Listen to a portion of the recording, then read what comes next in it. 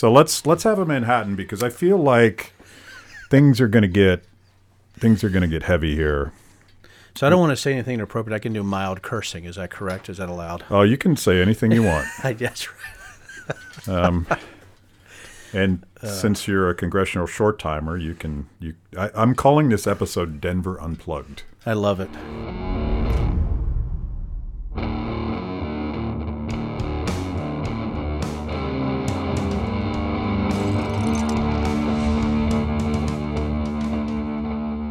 Not Bigfoot Unplugged. Bigfoot Unplugged. Well, that's part of the story. But first, I have to. Our sound man would like a cocktail. Yes. Thank you very much. Well, we got a toast, don't we? Yeah. Here soon. Do you want to start with the toast? Yeah. Cheers. Cheers. Cheers. To Bigfoot erotica. To Bigfoot erotica. Cheers. That's right. To chest thumping good times. So you are the author of a brand new book. I am. And I have my greasy little hands on a copy here. Is this available to people yet? It is on Amazon. It's about to be released on Barnes & Noble. Ebook coming out on both too, and an audiobook, which I start taping tomorrow. So they wanted to have a professional guy with a silky voice do it. Like, no, you need the inflection. You know, when you're talking about, people tent swapping in the middle of Olympic National Forest, you got to have the right tone. Yeah. So that, so I want to make sure that you're nuanced in tone. In tone, I'm very nuanced. As you know, I'm subtle. Yeah. Very hard to read. I feel like you have one tone, and it's 11 maybe. It's when you worked at the National Security Agency for so long, and you were behind the green door, so to speak, and I know that means other things, by the way. But when you're behind the door for so long, you can be charismatic, have a great time, but there is one way on military intelligence, right? And it's get the job done, have a good time, and I brought that into Congress. I thought people would respond to it. I think they did in some ways, but in some ways, they didn't so much. So there you have it. Yeah. So there's in this book there's sort of a gotcha moment, and I'm going to start with that. Sure. You don't know this is coming. I don't. And you may storm off set after I ask this question, but you're in the middle of the woods. You're in the Olympia Forest. Yep. With a bunch of folks looking for Bigfoot. Yes. For reasons that I can't explain, your wife is still married to you after you dragged her into this experience. That's right. We can talk about that prank later. 15-year marriage, going to take her to Hawaii and pranked her with a Bigfoot expedition. Not the best move I've ever made. Yeah, you're still paying the price for that. Yep, 16 years later. But your fellow Bigfoot seekers discover that you're a former NSA operative or whatever you call yourself. That's right. Field officer, I don't know what. NSA, they found out I worked for the National Security Agency, and they were talking about what everybody did for a living. And that first night or night before, I'd talked about some of the things that I did. But yeah, they started, I think, to get a little leery. Yeah, but you were asked straight away, is there a government file at the NSA? Yes. About Bigfoot? Yes, I was. And you never say no. You never say no. You're like, I don't think so. I didn't see it. But you cannot categorically tell us tonight on this show that the government does not. I'd be lying if I said that. Yeah. And but that's what I talked about in that chapter, which is one of my favorite chapters, is the thousands of intelligence caveats that are out there, right? And I wanted to sort of learn people up on the fact that, hey, there's signals intelligence, SIGINT. There's human intelligence, HUMINT. There's communications intelligence, COMET. There's even, nuclear type of intelligence with radioactivity called RENT. There's acoustic intelligence, which you have ACOUSTINT. You have all these different intelligences. And what I wanted to explain to people is that there's so many caveats and need-to-knows and so many layers and compartments and so many stratifications of clearances I would never know. But the other thing that I did point out is that maybe there is an analytical Sasquatch studies intelligence called ASCENT. And maybe with ASCENT, we could find it. But what I wanted to prove into the chapter is that it's very difficult to prove these type of things. But what really fascinated me about that individual is that he was absolutely sure, without a shadow of doubt, with no proof, no real tangible proof that Bigfoot existed, and on multiple planes. And I think that's what people will be surprised about this book is, as me and you, Matt, have talked about this. You've exposed the Bigfoot erotica fraud, that came out from newspapers. But it really comes down to is that people are easily led or believe things based on some prior set of belief systems. And that's why I think people will be surprised about this book, that it is really an intelligence analyst look at, different types of folks and what they believe in. Side note, this is the best rye that I've had. Cheers to that, brother. Not made. So I American whiskey to me is like there's Kentucky and then there's the rest of the United States. That's right. And sometimes whiskeys made in other states for technical reasons I don't understand are just not that great. And you guys have cracked the code and are making beautiful bourbons and rye whiskeys, and congratulations on that. Thank you. And a lot of it's my wife, as you know, and my daughter's a master now with her Scottish education that she got in fermentation and distillation. And again, by the way, some of this book was written as I was drinking. I know that might be I'm shocked. I know you're shocked, and Yeah. I know that's a revelation. It'll be on the morning news tomorrow. But some of this book was with bourbon or other types of spirits at hand. I believe it was as we Ernest move forward. Hemingway who said, "Write drunk and edit sober." I Can we fact check that? I might have done that backwards. And if so, this is a hell of a book. Yeah. But yeah, that was an interesting guy. And that chapter was a chapter that I wrote. I'm like, how far can I go? But I do explain the entire intelligence system as far as how you break down caveats. And, and again, I think what I dealt with these individuals, what I dealt with in Congress, what I've dealt with, and with QAnon and stuff like that, there's certainly parallels. And I think that's why this book, again, I think it's actually funnier. I think it's actually more humorous and more amusing than actual Bigfoot erotica. I do. So right now, people that don't know this story are wondering why I'm talking to U.S. congressmen about Bigfoot erotica. So I want to take a step back because the context is why this book is important. That's right. You ran for Congress in 2018. Yes. And your opponent, whose name escapes me at the moment, Leslie Coburn, whose daughter is Olivia Wilde. Yeah. Yeah. Her mother.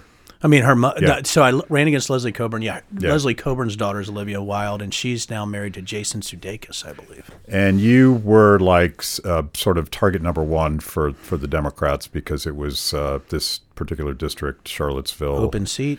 It was viewed as a swing district, and they found an old tweet, I guess, between you and your buddies, joking about what's documented in this book. Yes. Your somewhat disturbing hobby of thinking about Bigfoot too much. And she accused you of writing a book about Bigfoot erotica. Yes. And she just made it up. Like there was no documented evidence that any such thing was true. No. And I remember at the time, like we happened to be making a documentary with you and your wife Christine about bourbon, Silverback Distillery, Right. And we were goofing around, and I asked you about Bigfoot, and Christine's like, "No, shut off the cameras, do not let him talk about this." Well, she was right to say that, Yeah. obviously. Well, but it was we had that footage, and clearly you were sort of. You're definitely a Bigfoot scholar. Mm-hmm. You know your shit. Like I do. You really do. But it was anything but erotica, so we ended up releasing that. Like It was wonderful. I'm a click hound just like anybody else, so I'm like, we got the scoop. Denver Riggleman talks about his Bigfoot fetish. Yes. But it all like the silliness of it all Yeah. is absurd. And I like before we came up here, I Googled Denver Riggleman Bigfoot erotica, and I found an LA Times headline from the day after you won the election Yeah. that Bigfoot, I think it was something to the effect of Bigfoot erotic devotee, now member of Congress. Yeah. Brutal. And it's like Made up. it's sort of a precursor to the sort of the kind of the media clickbait bullshit that we see today. Like, people just make stuff up, and you used to sort of count on, sure, candidates can throw mud at each other. I guess that's fair game. But but the idea that the LA Times, a paper of record, at least at one point, just throws it up there and like, well, let's go with it. It's going to get lots of clicks. So, and you know, the night of, I remember I got a phone call, 7 p.m. the night that she tweeted this. And it was from my consultant. He goes, Denver, you're going to be number one on Twitter worldwide tomorrow. I'm like, why? Because with that Instagram stuff where, by the way, I mean, I told exactly the truth. I mean, yeah, Bigfoot's been a running joke since I pranked my wife in 2004. I mean, you know how many people thought that was ridiculous, you know, and they think it's funny. And so, you know, and I had written this book over 14 years, looking at Bigfoot belief systems, because it was very similar to what happened to me in the Balkans when I was there for Operation Allied Force, seeing people killing each other over things that would seem very minor to me and you, but they were not. You know, like the number of people that Ustashi killed, right? Or, you know, things like that. And that was my background, was foreign affairs, former Yugoslavia. And I said, is this applicable to Bigfoot?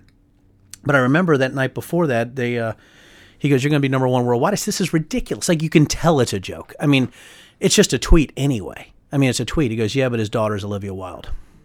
Her daughter is Olivia Wilde. I said, so? Well, millions of Twitter followers.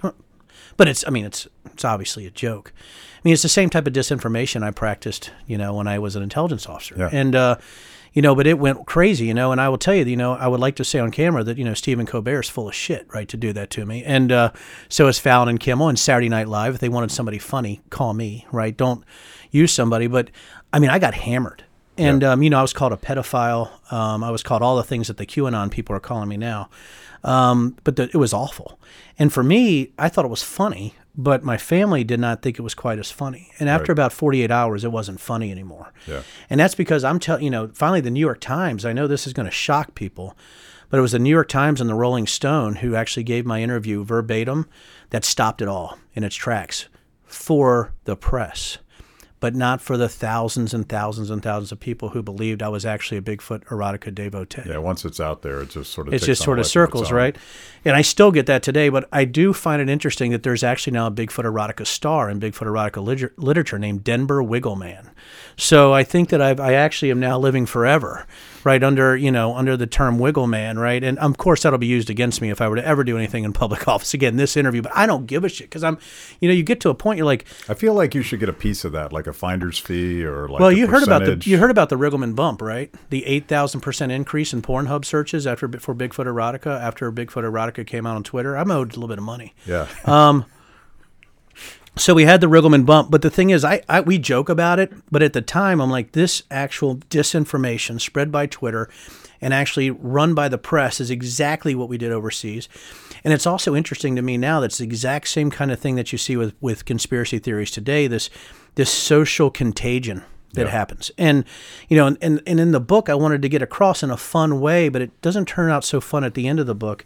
When you read the whole thing and how I encapsulate it, it's not so funny when it happens to you, or it's not so funny when belief systems are weaponized, when myth is weaponized or conspiracy theories are weaponized. And whether it's the protocols of the Elders of Zion all the way to, you know, Joe Biden had SEAL Team 6 killed.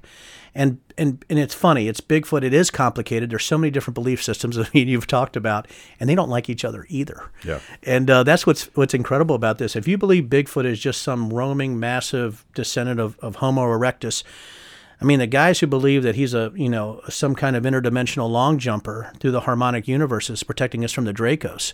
I mean, those two people don't like each other very much because it's a big different view of Bigfoot. The politics, like it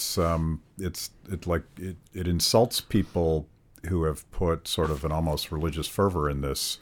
And I want to get into this, and I should point out that I was not nearly obsessed with Bigfoot as you, but my top research team has provided me with the Cryptozoology A to Z, the Encyclopedia of Loch Monsters, Sasquatch, Chupacabras, and other authentic mysteries of nature.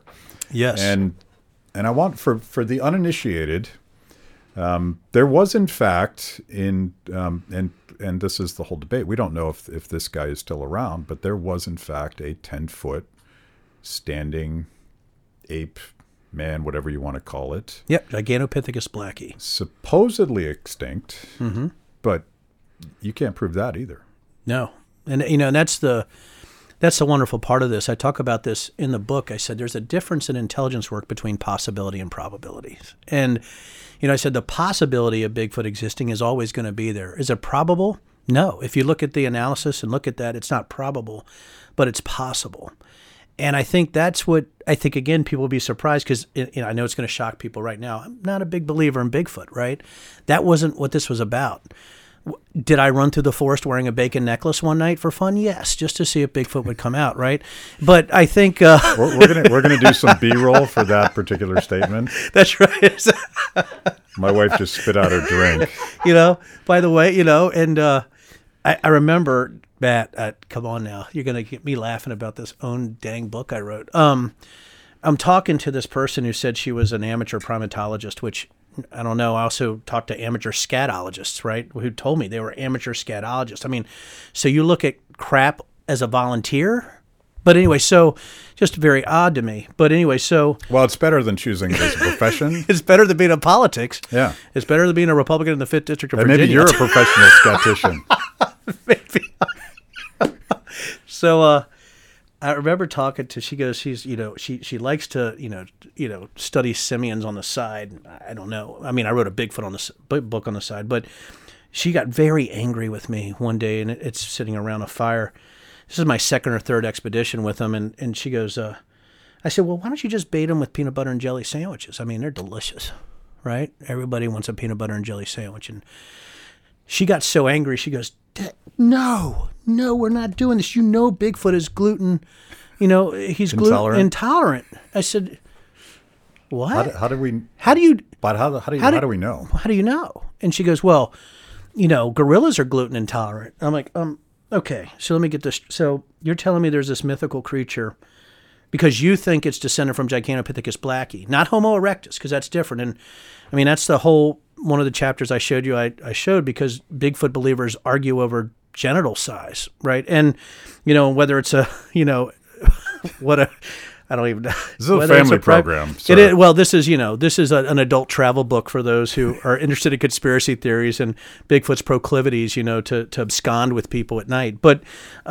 she got incredibly angry about this gluten allergy. And we had somebody say at the same campfire, well, we have no proof that the alien greys are gluten intolerant. He's obviously an interstellar traveler.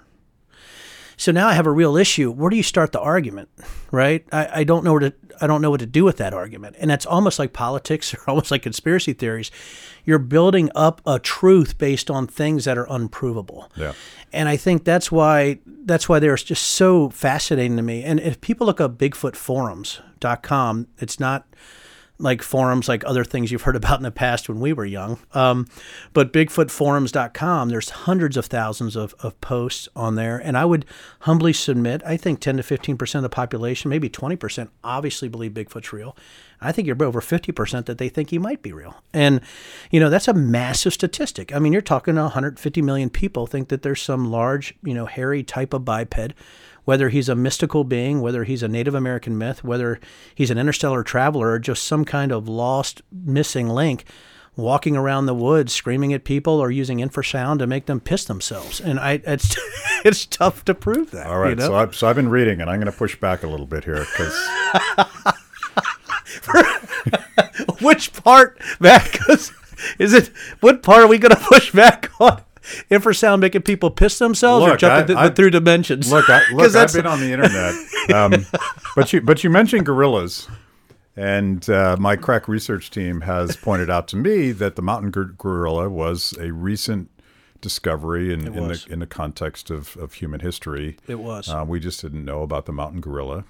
Right. So why don't, particularly if we're talking about not Sasquatch but Yeti, which travels in the Himalayas. It's hard to get around up there. It is. It is tough to get around up there.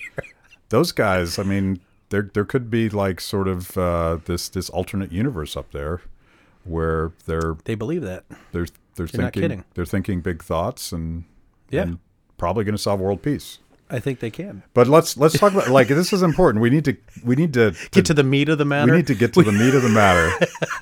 Yes. There are those, and I believe there's 3 categories, but there's probably all sorts of subgenres. There's 4 major categories I point out, and there's subcategories. I even talk about a 5th category, where Bigfoot will attack you with infrasound or terror thoughts. They think that he's evolved over the years to shoot you with like a laser beam of telepathic holy shit to your head, where you want to run screaming through the woods. And also that he uses infrasound to sort of jiggle your insides. Sound odd, but that's really what they think. So there's people that believe that this is just a natural descendant. It's an animal.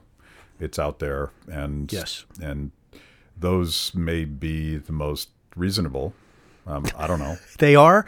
Those are the BEs, the biological entity believers. Yeah. I'm military, so I put acronym beside some of these, right? So the BEs believe that it's, and I say simply, it's simply some kind of missing link, or it's a descendant of either the ape side or the human side, or some kind of mix in between. And I can go into this, but that's why I think one of the most interesting discussions I had on the BEs, the biological entity believers, was somebody telling me that he absolutely can't be a gorilla.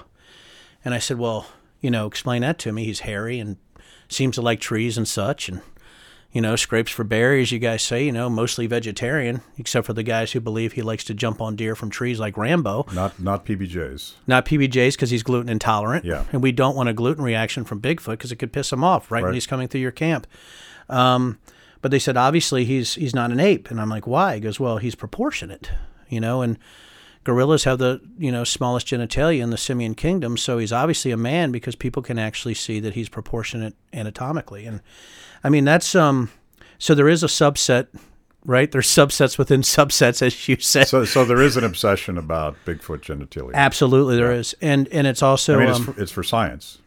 It is for science. One of the Bigfoot forum topics, which I thought you would find fascinating, is Bigfoot.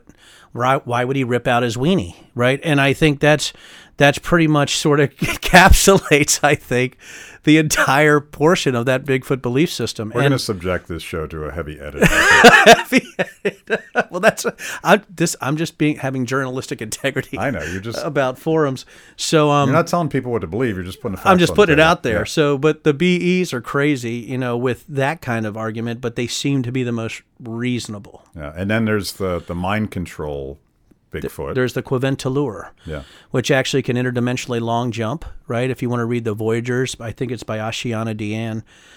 The Bigfoot is here to protect us from the other 12-strand DNA beings that are stacked in the harmonic universe trying to take over our world, I think in the 264 million year war between us and them through the dimensions. But, Bigfoot is here to protect us from the Dracos. And also, as you know, some of those higher beings used the chupacabra, created the chupacabra, and used dinosaurs for lookouts. And a lot of people believe that. And so that would be the mystical being who can also give you prophecies if you'd like. You can pray to Bigfoot, almost like a hirsute deity, a deity. You can pray to him like a god, and he will give you answers based on the fact that he sees all things simultaneously based on his ability to look through dimensions. But that Bigfoot is still an earthly being? No, that Bigfoot actually can appear or leave at will. And since he has multiple DNA strands, he's figured out how to manipulate time and space, obviously. Yeah. So that's a Quiventallure. And by the way, I had a guy come to my house who said he had a prophecy that we had a spirit in our house. This is in the book. And that Bigfoot needed to purge that spirit. And came in there and did purge that spirit after we had a big bowl of chili. So, that's another belief system. Yeah. And, as you point out in the book, people passionately believe these things. And I was thinking about this just in the context of belief systems, as you say, and passions that people have. And you have an unhealthy passion for Bigfoot. I would say. Research. For research. And I think it is unhealthy.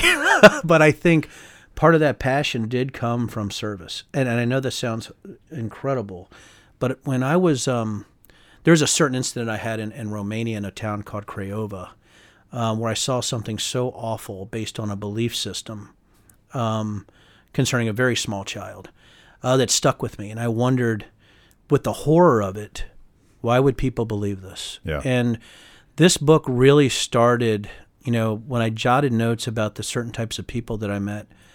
But it really started to roll heavy, I think, 2006, 2007, when we were tracking Soleimani from Iran into Iraq. And I started really thinking, like, why why these belief systems, why conspiracies, why all of this. And really that book, it's an unhealthy fascination with how people think and why they believe what they believe. Well, I don't have an answer for this, but there's healthy belief systems, and then there's unhealthy belief systems, and then there's belief systems that allow demagogues and tyrants to get us to kill each other. That's why that's this book should scare people. That's what you're talking about. Yes.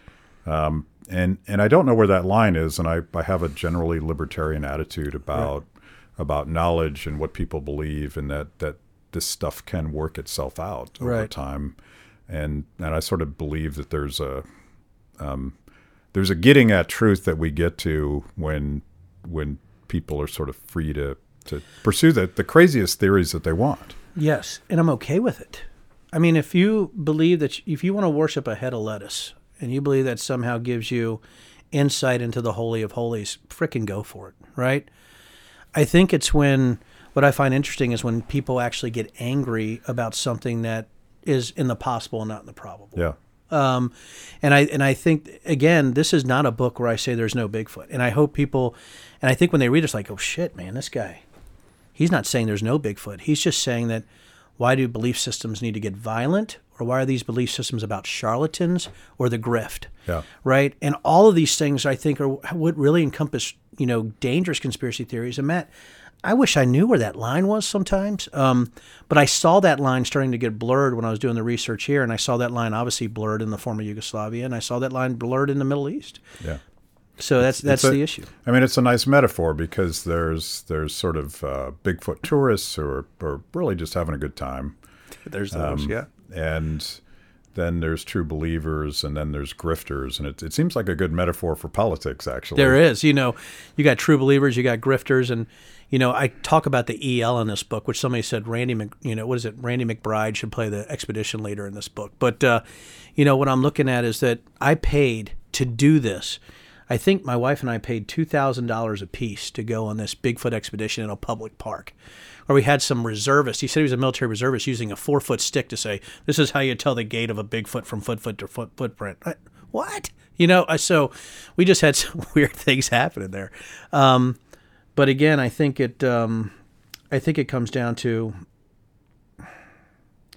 I just don't know, just when you're talking to the Bigfoot individuals, and I know I'm having a segue here, when you're talking to these individuals, and if you prove something without a shadow, that like you're just like, this can't happen because of this, they automatically get angry. Yeah. And I saw that, a real anger. I mean, we're talking about Bigfoot, right? I had one individual tell me, you got to have faith. No, I don't. No, actually, you're talking about an 8-foot tall being that smells like, that can actually, by the way, I don't know if you know this, Bigfoot can also emit a very specific odor to drive you away, sort of like a skunk, like the world's biggest skunk. You believe that's happening, and he throws rocks at you, and he tears off the heads of squirrels and puts them in on your porch to tell you he loves you. And so I'm just supposed to take that as faith? No. Tell me why Bigfoot rips the heads off of squirrels. I really want to know, right? Well, we don't know. It's just we think it's a sign of love. I said, so sort of like your cat dragging in a mouse. Is that? And they're like, yeah, exactly. And what do you mean exactly? So, I mean, I think when I'm talking about these belief systems, I want people to laugh their ass off, sure. But there's a time when myth is weaponized and myth becomes dangerous. And I've seen it. But I've seen it for real. And I wrote a funny book that by the end you're like, maybe I should be scared a little. Yeah. So this is, we're actually recording this the day before the election. Yeah. We're not going to talk about presidential politics at all, and we're just hoping and praying that our houses and our country is still standing after this election is over. Yes. We should toast to that. Toast. Cheers. Cheers to the country standing. Yes. And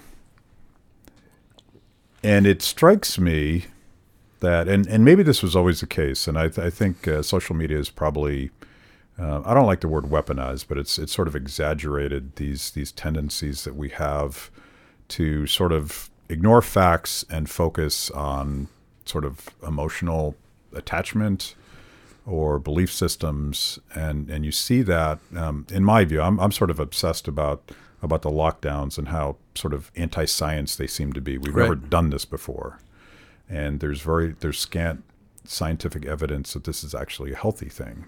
And that doesn't even get into the trade-offs of that. But it seems to be a religious system And it seems like you either believe it or you don't believe it, and either side on those fringes is sort of passionately, like, they don't really care about the facts. No. And I'm looking at the graphs, and I'm looking at the data, and I'm looking at the history of pandemics, and I'm trying to honestly understand what the trade-offs are, the health trade-offs, the economic trade-offs. But I think that's weird. Like, I think the fact that I sort of try to seek out facts is not normal for a human being. I'm an economist, not a human being. But what do we do with that? Because why would you seek out facts, Matt, when you could be part of one tribe or the other? Yeah. Why would you do that? You just talked about not seeking out facts, this emotional thing. I had sent a letter that I know nobody read, but up to the National Command Authority, and I said, hey, why don't we use data, right? We can all say, probably should wear a mask in a nursing home. Let's do that. What if we had data-driven analytics on the places that have the least contagion and the most contagion, and let those places stay open as far as business? Because, government has this tendency to kill a mosquito with a sledgehammer, right? There's no subtlety to it. There's no nuance. There's no data-driven stuff, real science behind it. And I've seen that in Virginia. I've seen that, by the way, I can say this. I received 2 letters anonymously from the food safety sort of commissar of Virginia, saying that we weren't holding to the COVID guidelines enough. I'm like, where did it come from? Well, it's anonymous. It's from the snitch hotline. We were kids. It was snitches get stitches, right? But it's from the snitch hotline. And I think what you're saying, Matt, that I've said both sides. Let's be data driven. We should open some places up. Well, you're a murderer. Well, we should probably wear a mask in a nursing home. Well, you're a piece of crap because you're getting away of our freedom. And you're right. There seems like there's no ability to say, well, how do we look at data at both things? What if we did that? And I've tried to be that way. I have been that way. And that's gotten me in a bit of trouble because it seems like I piss off the fringes that seem to be the ones that really bubble up on social media. Yeah. And I've had that unique ability to make everybody angry the last 2 years and to do some great things because of it. But to make people angry because I'm like, that's not even how an analyst, that's not even how a guy would look at it looking at the numbers. They wouldn't look at it that way. That just doesn't make sense. And you could get in a lot of trouble from your tribe, if you step over that line. That's a great segue to where I want to go next, because we've been talking about potentially mythical creatures. Yes. I'm not denying Bigfoot, by the way, because you refuse to deny that there's a government file, but well, I don't want to alienate any Bigfoot voters if I'm going to run in the future, and there's a huge hidden majority out there. Yeah, there's a swing vote. There's a swing vote. Well, let's go back to Bigfoot erotica. Yeah, but now I've even forgotten what I was going to ask.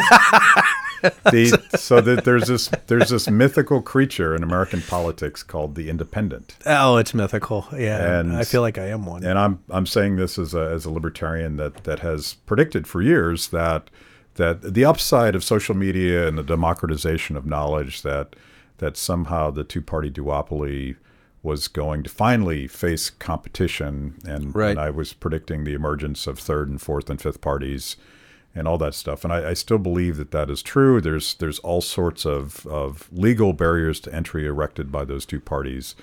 But you're flirting with a independent run for governor in Virginia. I am. And we probably need to take a step back to explain why it is that you will not be a congressman next term. You were caught red-handed residing over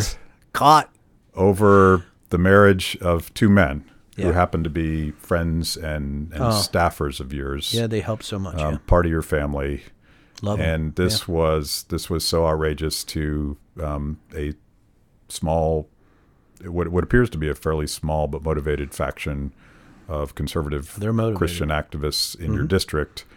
Tell that story, because it sort of gets to the question of can there be independence? Yeah, I mean, I think the next book I'm writing a couple, but the next one is called The Accidental Congressman, right? Because I was called at my distillery. I was a senior consultant then, Matt, at the Pentagon for electronic warfare and countermeasures, and also for holistic network modeling, right? So probably now people understand why I wrote this book, right? Got a phone call, and I won this bizarre one-vote committee vote because the guy before me got out because of alcoholism. which is ironic. I own a distillery, but that's probably another show. But so, and who I beat was somebody who was so far right and really considers themselves a dominionist, that I came in as a guy who, even when they asked me, are you an evangelical Christian? I'm like, it's none of your business, but I'm not. I mean, and I'm saying things that I know makes Republican consultants squirm, right? I believe something looked out for me a few times in places that were awful, but I'm not that, right? And I think part of this too, I was raised LDS, right? And, I'm not really practicing anything. I was raised LDS and my grandparents were Southern Baptist and, I had a bizarre upbringing. And, so I thought, well, goodness, I won by one vote, so I must have a mandate. But so I'm gonna do exactly what I think I should do as the right thing. So I'm taking votes, I'm doing my thing, and then and Alex and Rick, they come and said, Denver, would you marry us? I'm like, sure. I honestly, it wasn't like I'm like, oh, my political future. What do I do here? If I was thinking about my political future, I would never marry them in that specific district. But I married them in an incredible ceremony. So I officiated a same-sex wedding. The issue that I had wasn't just the same-sex wedding, though, when I went to Southside. The fact is it was an interracial same-sex wedding. And I think that's the thing that really surprised me was that. And also, as you know, I have a stance on marijuana that doesn't really align with Republicans. By the way, I'm growing hemp right now. So I think those things really... And your stance is decriminalize it, get out of it. Yeah. Leave it alone. Leave it alone. Yeah. I mean, listen, we're to a point. I make liquor for God's sakes, Matt. It's a controlled substance right here. It's a good one. But I think that I think that's why I'm saying, listen, this is ridiculous. And people are like, well, Denver, it's a gateway drug. I had somebody on the floor tell me, like, Denver, you're so full of crap. You just want kids to get on heroin and you want them to get on cocaine and you want them to smoke crack. And I'm like, no, man, I just don't want a guy who has a joint, to go to jail for something that is and I know this is scientifically, it is not worse than what we're drinking now, brother. It's just not. Right. But when I did that same-sex wedding, I officiated it, I think I made a big mistake in the political world, and that's in a radio interview. I said, if they want to come after this libertarian, this guy who's liberty-minded, they can pack a lunch. And they certainly took that seriously. And I will tell you this, I was sitting with my wife, Christine, who you know well, and one of the most amazing women in my life and everything, and we're sitting there. She goes, honey, this, you're done. If you do this wedding, it's okay, baby. I support you, but you're done politically. And I said, it's okay. I said, if I'm done politically because I officiate a same-sex wedding between two people who love each other, then so be it. And but and I want to make this confession now. I didn't really believe it. Yeah. I thought that just my incredible charisma and good looks, I'm sort of the chubby Tom Cruise of Congress, right? But I honestly thought with policy and trying to, and I kept telling people, you're allowed to live the way you want to live. My job is to protect. I can't say I'm an evangelical Christian. I'm not. That's a lie. But I also can't say that I think that you guys should direct how people live. I'm not going to lie. That can't happen, Yeah. It can't happen, Matt. And that cost because I refused. So here's what happened. The committee member said, hey, if you pay us, you're not going to have an opponent. I refused to pay off the committee members, and I committed the ultimate sin of officiating a same-sex wedding because I refused to pay off these people for graft too because they're grifters.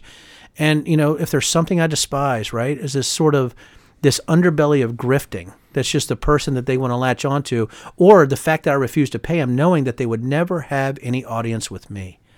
It's very difficult when you call me a baby-killing sodomite or call me a fag lover, right? Or say that I'm the tool of the Antichrist. That's what I was called. My wife was called the spawn of Satan. And I figured with me being the tool of the Antichrist and her being the spawn of Satan, we're the new power couple of Virginia, right? But I think that's the issue that we have is that it's very difficult, Matt, to say I'm Virginia Republican, I'm GOP, when I think we have a party that's just small enough to fit in the bedroom right now. And it's hard. It almost makes me nauseous to think that I would have to go to some committee and say, hey, guys, yeah, I did this. Like, you are evil. You're awful. We might hold our nose and vote for you because we want a Republican to win. And I'm like, what kind of tribal ridiculousness have I got myself into? Yeah.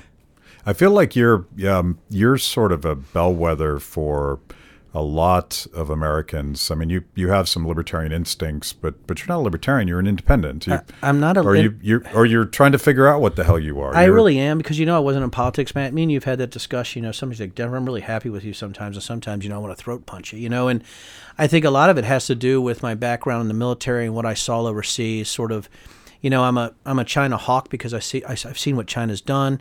I've been in South America. I've seen what they've done as far as the debt trap they're putting countries into. So I have this bizarre sort of, I'm so libertarian on the social side, like I don't give a rat's, But when it comes to sort of us playing in sort of the world hegemonic games, I'm like, we better, or we're going to be fighting wars on our soil. And it's sort of the counterterrorism slant too. And I love having those discussions in a very positive way, and I do, right?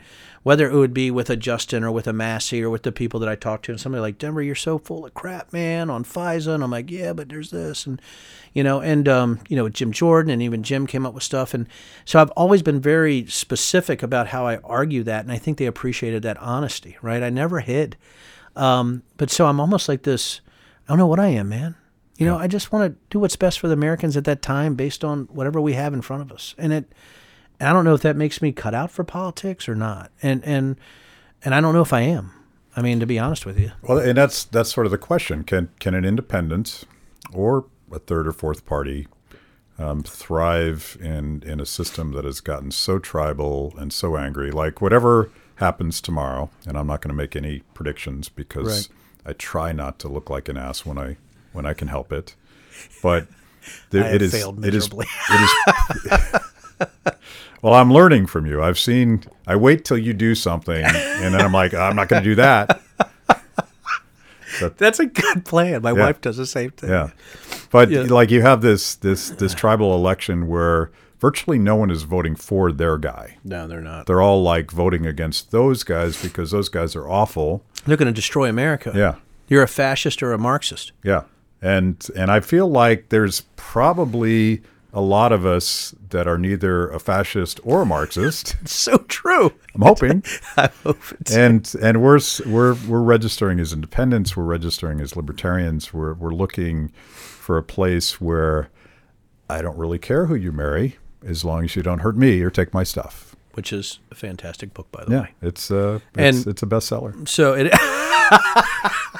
No pressure. We'll see. No pressure. My we'll God, see. no pressure. Bigfoot. I don't know if I'm going to match that because it was a great book. This was something. There's a couple things, Matt. I should have taken your advice at the beginning, and I'm not kidding about that.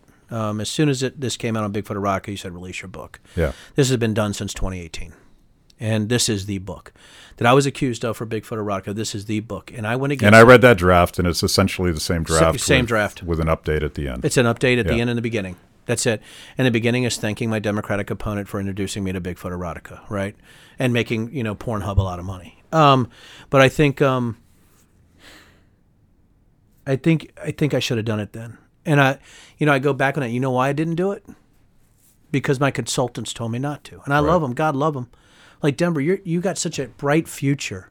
Why would you release this? People are going to make fun of you forever, even though this book is not about Bigfoot Erotica. That's the other one with Denbar Wiggleman. Right, that's the Bigfoot Erotica star, right?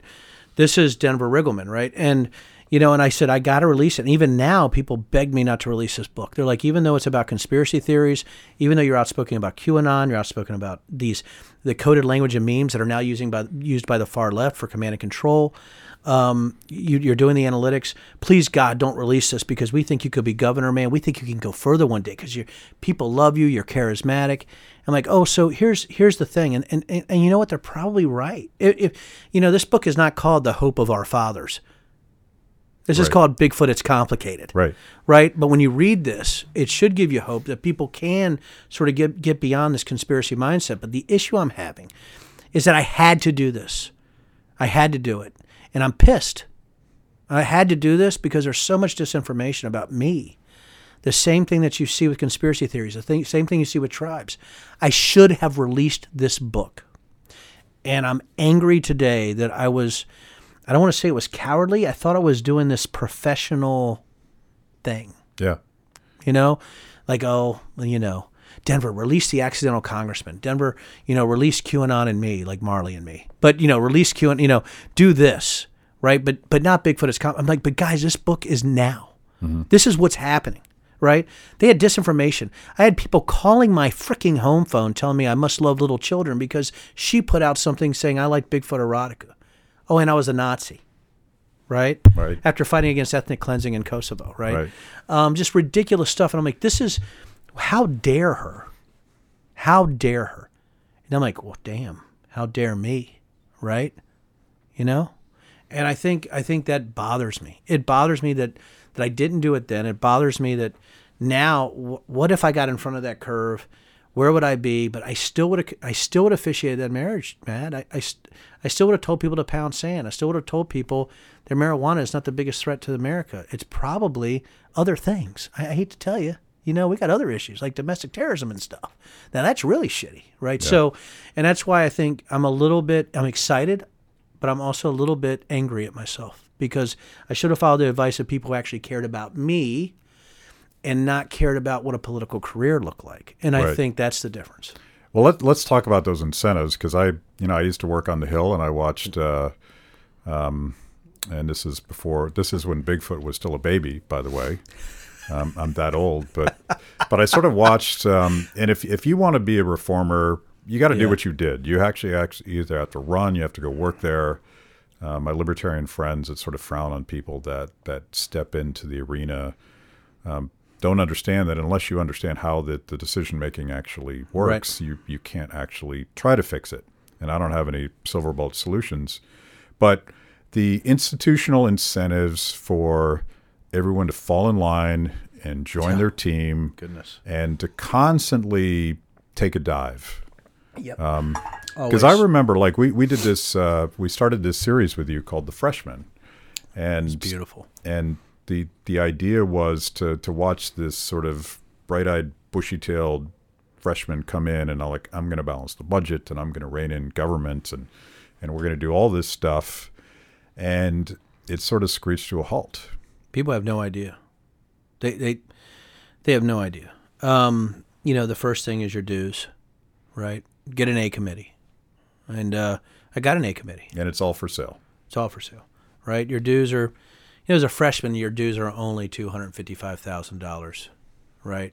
Per period, right? That's it. And you got an A committee because you were one of the few bright spots in an otherwise dismal GOP performance. Dismal. I was the only one to win a competitive district. I won it by over the margin of R+6. People are like, Denver, you're the future of the party, right? And and I'm sitting there, Matt, 1,400 people in a church parking lot, and they're yelling "fag lover" at me from their freaking windows. That's where I went, right? Because I officiated that same-sex wedding. Here I am, 100 Heritage score. People are like, God, man, his votes are great. He does great. Every now and then he goes sideways on foreign policy or the military, because he thinks that, he votes like a rhino when it comes to funding the military. But you know what? He voted really good. We'll talk about that later. Yeah, we'll talk about, what's a rhino anyway? I'm certainly a Republican in name only because I'm so damn independent, right? I don't think that's even a bad thing anymore. I mean, if you're a Republican in name only and you're against people, living the way they want to live, I don't want to be that. I don't want to be a Republican. But I think what happened was you immediately, once you get on financial services, my background, as you know, as a CEO, I did some cool things. The pressure, and I'm like, I'm immune to pressure. Matt, I'm a self-made guy. I don't need this paycheck. The pressure is this. Here's the pressure. You want to know? Well, you know this. I'm not telling you anything. Well, Denver, you just follow the team on this vote. Next time, we got your 6. We got you. But we really need your yes vote now. So, Denver, you're so damn independent, we're going to put you on the whip team. Holy shit, man. I'm a freshman on the whip team? Oh, dang, I'm cool. Denver, we're putting you on the AIML working group because you're background intelligence, artificial intelligence, machine learning working group. Man, I must be the man, right? And what they're doing, and God bless them, what they're doing is they're actually absorbing you. You're being absorbed, right? So, and that's the thing that you become part of the machine. You have to. Because if you don't become part of the machine, all of a sudden, your bills aren't getting through the committee chair, right?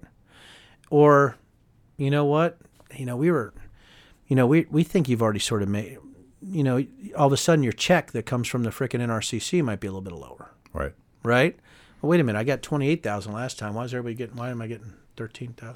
And so, I've talked to members who vote wrong on some big bill, and there's always a big bill. And, and they're like, your money's going to dry up. Oh yeah, we're not going to help you in your next election. Did you have that experience? The experience I had was this thing when we talk about cult of personality. And boy, I'm going to get a lot of trouble in this interview, so we might as well, Don't go against the big man, whether you're right or wrong.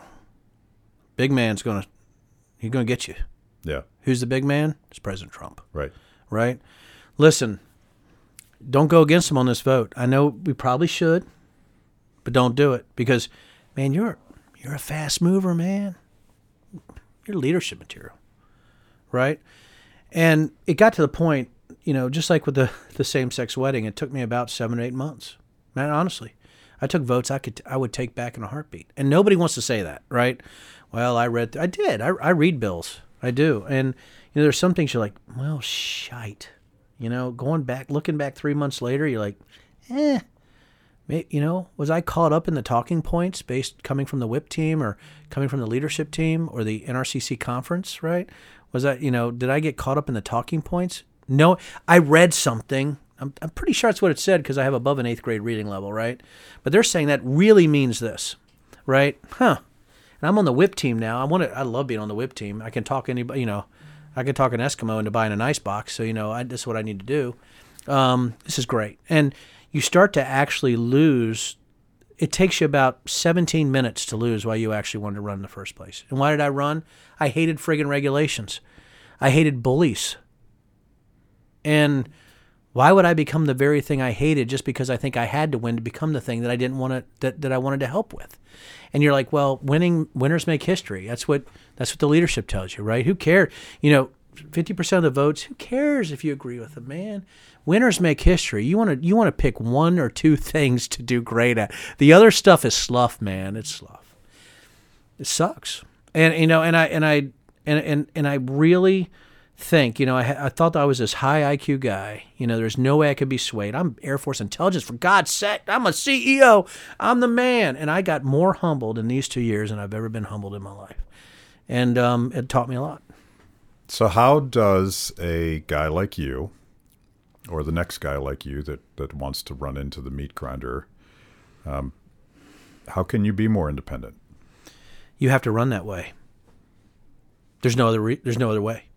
You got to be brave enough to say, I'm not doing it. It's not about me making, and that's dumb, right? It's so dumb, right? We got a two-party system that's been here forever, and you have this stupid cat who knows how to play the game, refused to do it. And I'm talking about myself. I refused to play the game with the local committees because I thought they were corrupt.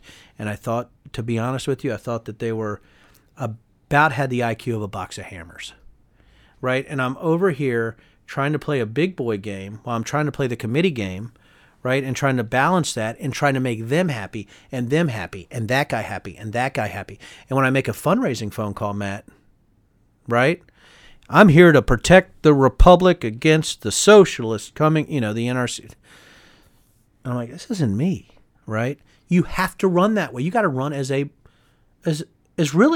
liberty-minded asshole. We have our title. That's the only way to do it. You have to.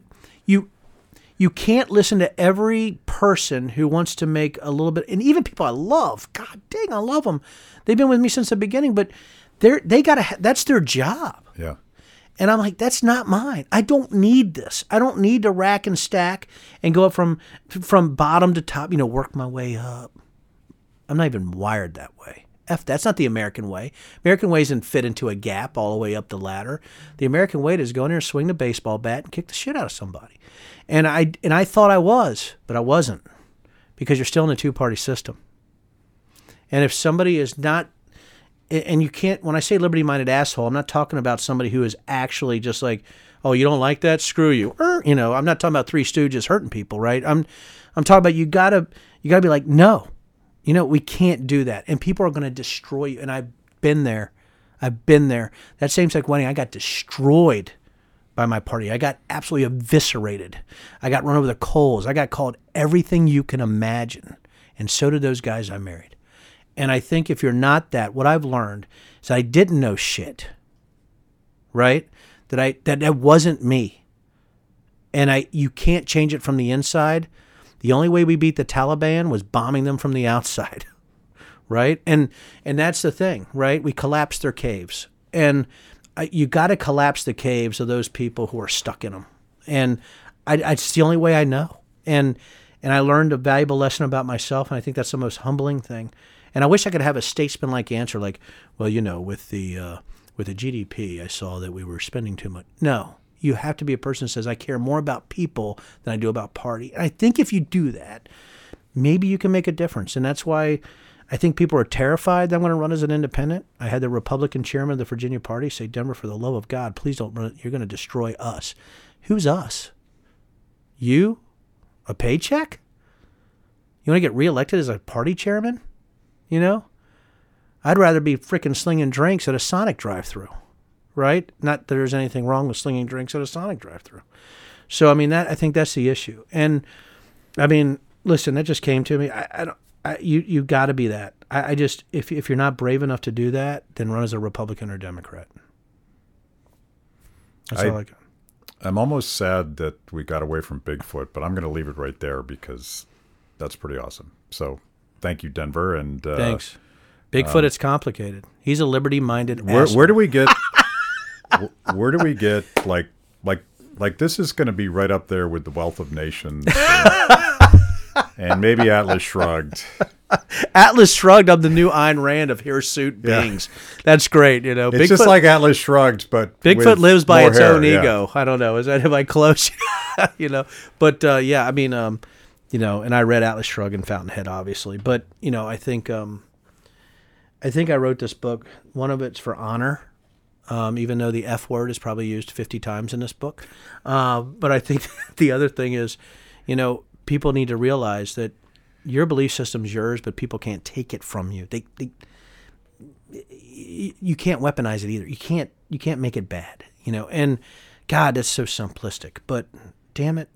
And if you don't have people willing to step up and say that is wrong, that's not what we are, I think we sort of lose who we are as Americans. And if I lose every time running independent libertarian, or everybody wants me to run as this new Republican, but if I lose every time running as an independent or whatever, and it's because I refuse to bow or kiss the ring, frickin' I'm happy, brother. F them. And the thing is that I don't need them anyway. I'll just keep fighting in my own fight. So anyway. Bigfoot, It's Complicated. A congressman and former intelligence officer explores the politics of true believers. Bigfoot and otherwise. Yes, Amazon.com. Thank you, brother. Cheers. Cheers. I'm out. God, are you out? I'm out, yeah. My God. Well, you know what? That means it was good.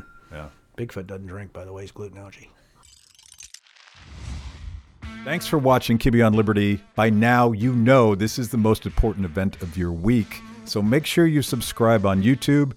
Click the little bell so you get notifications. Kibbe on Liberty, mostly honest conversations with mostly interesting people.